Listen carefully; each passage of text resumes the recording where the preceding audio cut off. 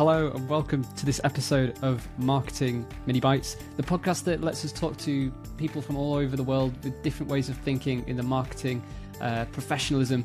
And I'm really pleased today that we've got Johnny Palmer on the podcast. It's a great show. I talked to him early on today and I know you guys are really going to love it. So here is the podcast.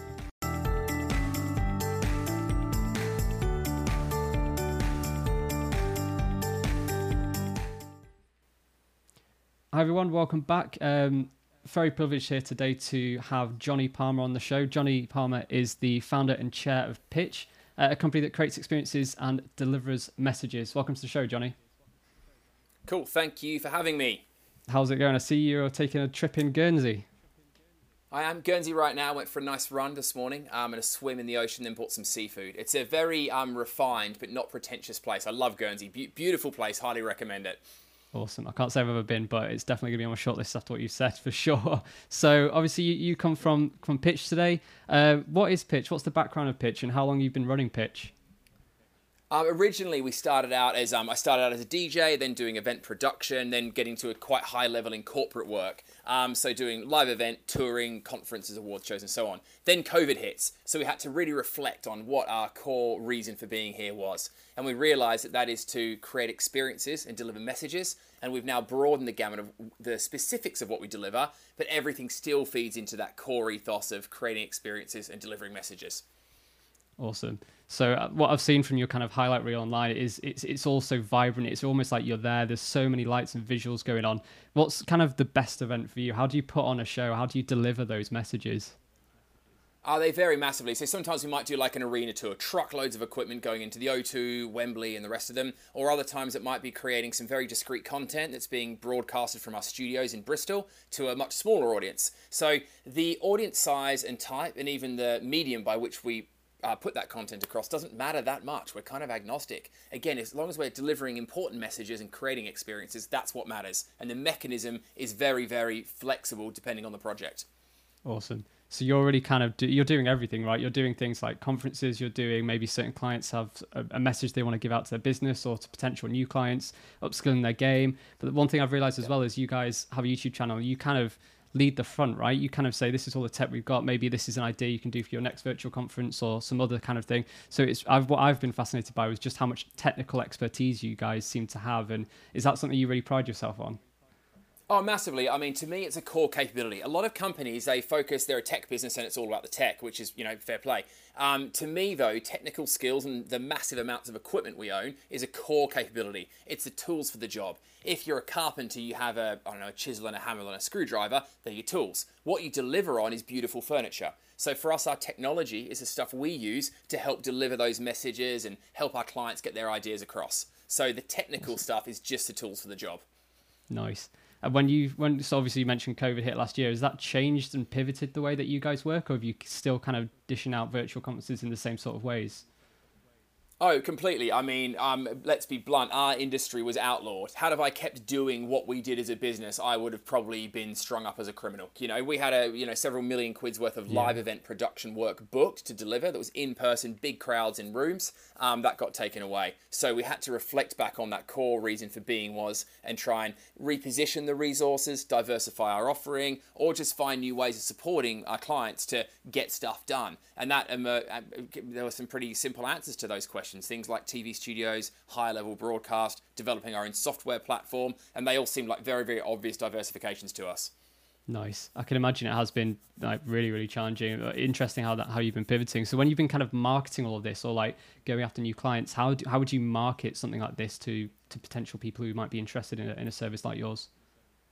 Well, in the old days, we do things like targeted pay-per-click, we might do SEO work and the rest of it. But now what I've learned is that stuff, in my experience, often falls on deaf ears. The ROI is very low. It's a bit of a hiding for nothing and an absolute money pit. So what I've learned is we need to create content that educates, inspires and fires up people that might want to work with us or for us. So we're just like out there, show everyone what we're up to, show them where we're succeeding, where we're failing, our process, open the lid, and hopefully in the process of that, it's going to get some traction with the kind of people we want to partner up with. And when I say partner, I don't mean just clients, I mean staff, and I mean suppliers, everyone. So to me, it's this open lid kind of approach of everything we do being out there and get involved. And it's slow and it's painful, but it does get some traction.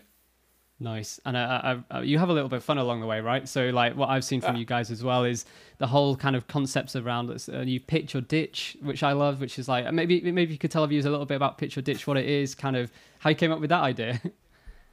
Well, to me, right, I think if we're going to be telling, major blue chip clients that we're going to produce content for them, I think it's probably not a bad idea that we produce some content ourselves before we tell them we'll do theirs for them. So then I think, are we going to try and make content that looks like a blue chip? I'm like, well, we could, but that's not as much fun. So how can we experiment and have fun and play in the process? So I had this idea, a game show. What kind of game show do you want? Well, LinkedIn doesn't like anything more than a couple of minutes. So I thought, okay, game show, less than 2 minutes. Then I thought, what makes this technically interesting? And I thought, I'm only going to use consumer level gear that everyone has at home. And I'm going to try and produce a game show with me as the presenter, the anchor, the content creator, the producer, director, and camera person, all from my home office using consumer grade equipment. And that was my principle. And you'll probably get the sense of that when you look at the production quality of the show. I mean, it's not one of those where it takes multi-million pounds for it to set up right, but it works. It's engaging. No. I think you as a host are someone that's very kind of, you can pivot and switch very easily, and you can still captivate an audience no matter what the content. So I thought it was absolutely brilliant. And kind of what's next? What pitch or ditch was one thing. I see there's always tons of stuff going on the YouTube channel. Kind of what have you got any ideas down the road? What do you want to do next? Well, I'm midway through the production of a documentary that we very much hope will end up on Netflix. The production value of that is quite high-end, serious stuff. We're also doing another show which is a bit like a business pitching show that I'm working with a partner on, which we're doing a pilot of, which might even get commissioned commercially. So interestingly, by me messing around at home with a couple of webcams and OBS and having this business, I'm now getting into quite serious documentary and filmmaking stuff. And who knows where that could go? It might be that people like our stuff. In which case, we could end up being a content producer in our own right as a TV broadcast production company. I'll have that. Awesome. Sounds like fun. Yeah. So basically what you're saying now is you're going to be Johnny Palmer, the director in the future. Who knows? Who knows?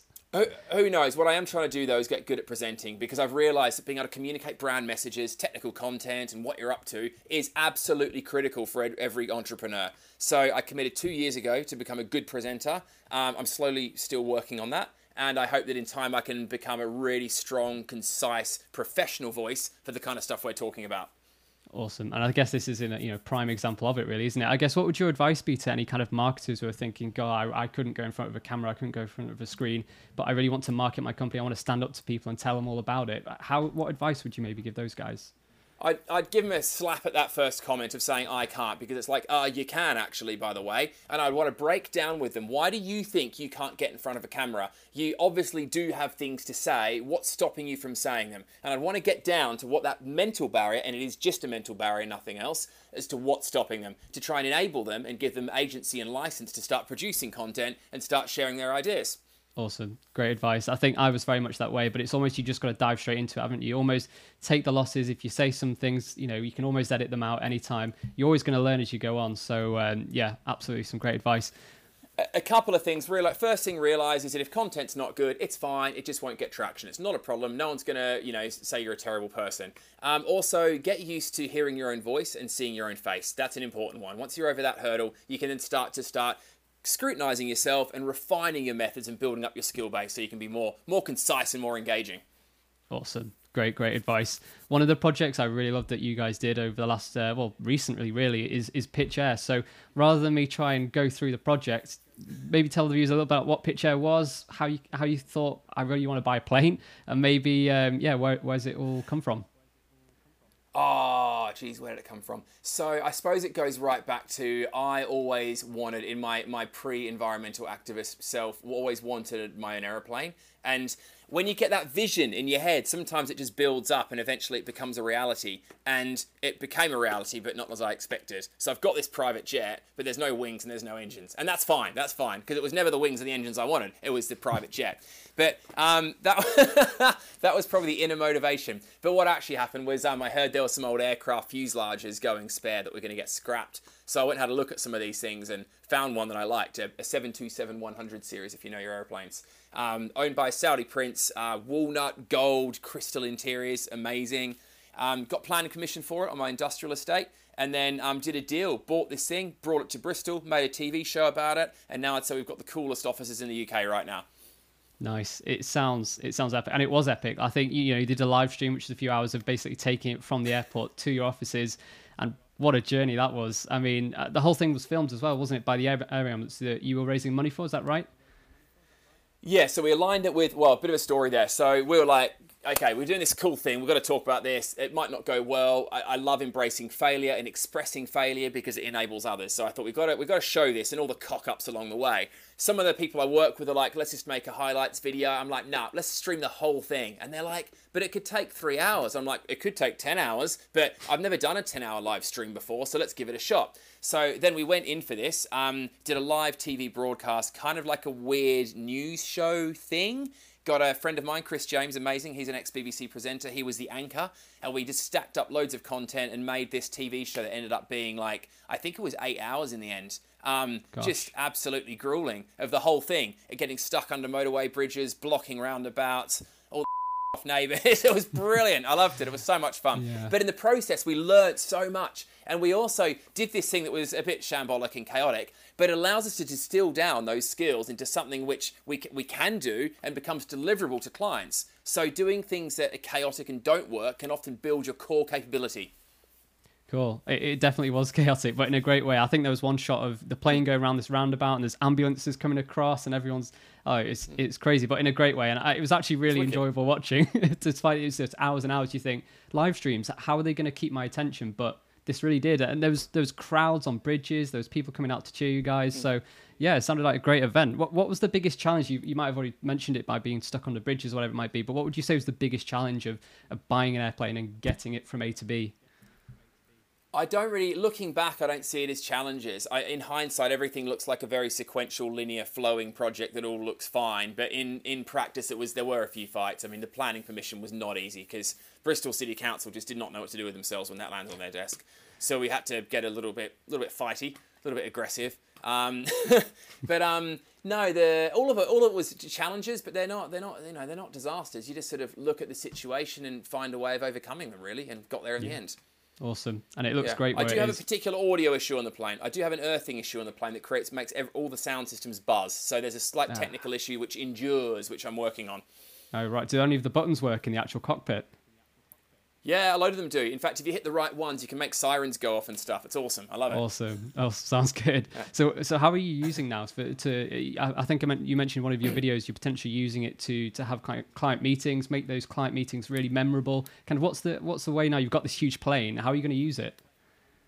Well, the origin was actually that COVID hits and we lose all our warehouse and office space to these TV studios we built. So like, where can we have cool meetings? Because we lost our boardroom. So I thought I could build some more stuff because I do some property. But I thought the amount of materials we're going to get through, the impact on the planet, the waste, the draw from the environment is massive. What could we upcycle? And then I thought if we could use this plane, that would be a fantastic office. So what it actually was to offset doing sort of traditional construction and try and upcycle something else. So it was essentially to create more office space because of what we'd lost.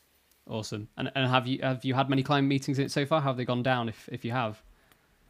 Loads, heaps, all the time. I mean, I've had weeks of dinners and lunches with a private chef, done loads of poker nights, had loads of meetings, loads of creative sessions, clients film in there sometimes. I mean, it's busy. It gets used a lot. It is such a cool resource, and I love working in there. It's brilliant. Awesome. So you're getting your money's worth, that's for sure. That's great. Yeah.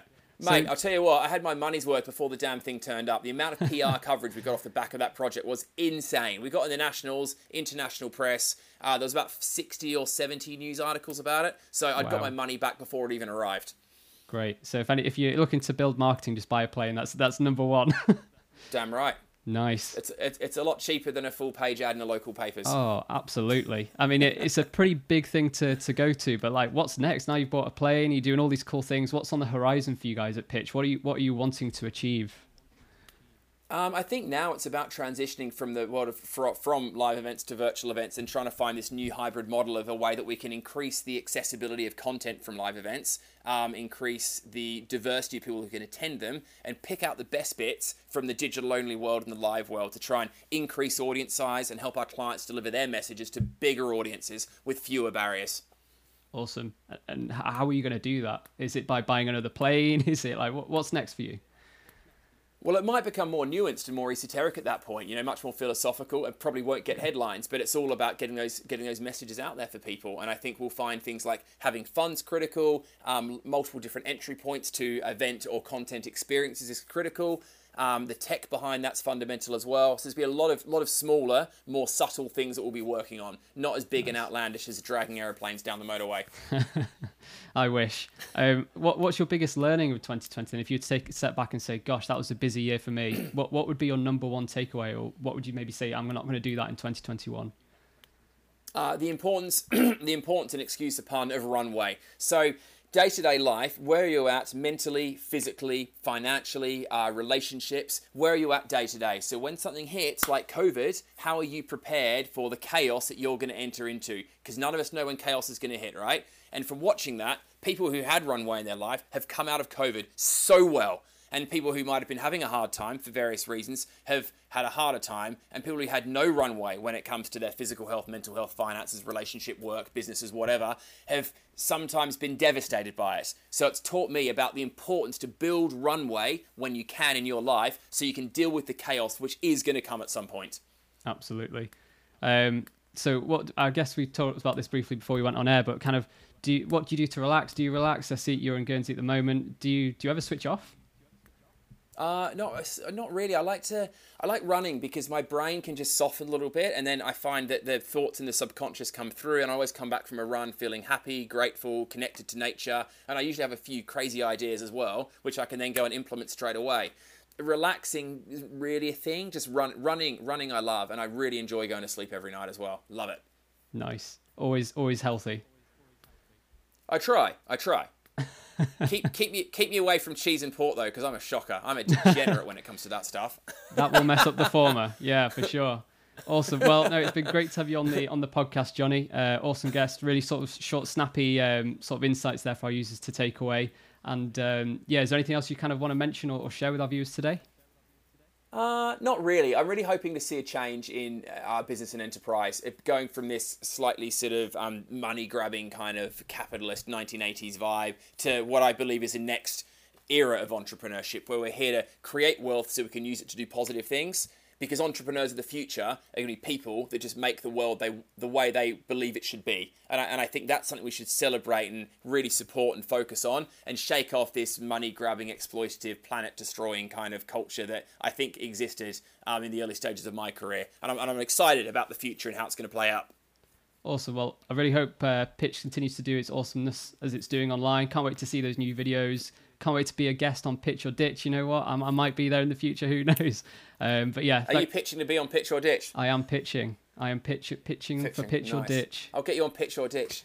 I just hope that maybe that can go more viral, because I think the audience for Pitch or Ditch isn't as big as it should be. We need to work on that. So do you post those videos to all your channels, or is it just exclusive for your Facebook audience? I use it on YouTube and LinkedIn, not Facebook, because I feel that content's often quite technical, so it's for more that sort of professional, engaged audience on LinkedIn. But I'd be really open to hearing ideas of how we can get more viewers and more followers of Pitch or Ditch, because not enough people watch it. Well, I can certainly post it. I hear you on the LinkedIn front. I love LinkedIn. It's been brilliant, especially polls. I don't know why, but everyone seems to love a poll at the moment. But that's been a great one. For me, things like Reddit, like really surprisingly, if I put this podcast on Reddit, that's been really good at building engagement. But it's one of those, isn't it, where you have to just be everywhere all at the same time, and there'll be someone somewhere that shares it, and then suddenly it's like a tidal wave. So yeah. Awesome. Well, I just hope ultimately it just makes people not take production and content too seriously, and remember to have fun with your work. A bit of fun, bit of chaos is so important. Awesome. Great words to end on, Johnny. So yeah, thank you very much for your time today. All the best with Pitch, and I'm excited to see what you do next. Well, there you have it. thanks very much for joining us here on the Marketing Mini Bites podcast today. Hope you enjoyed it. I certainly have. I really enjoyed talking to Johnny Palmer and all the crazy things that he's planning to get up to this year. If you like the podcast, please do leave a rating. It really helps us out and will certainly allow us to do even more of these things. But for now, speak to you soon. Thanks very much.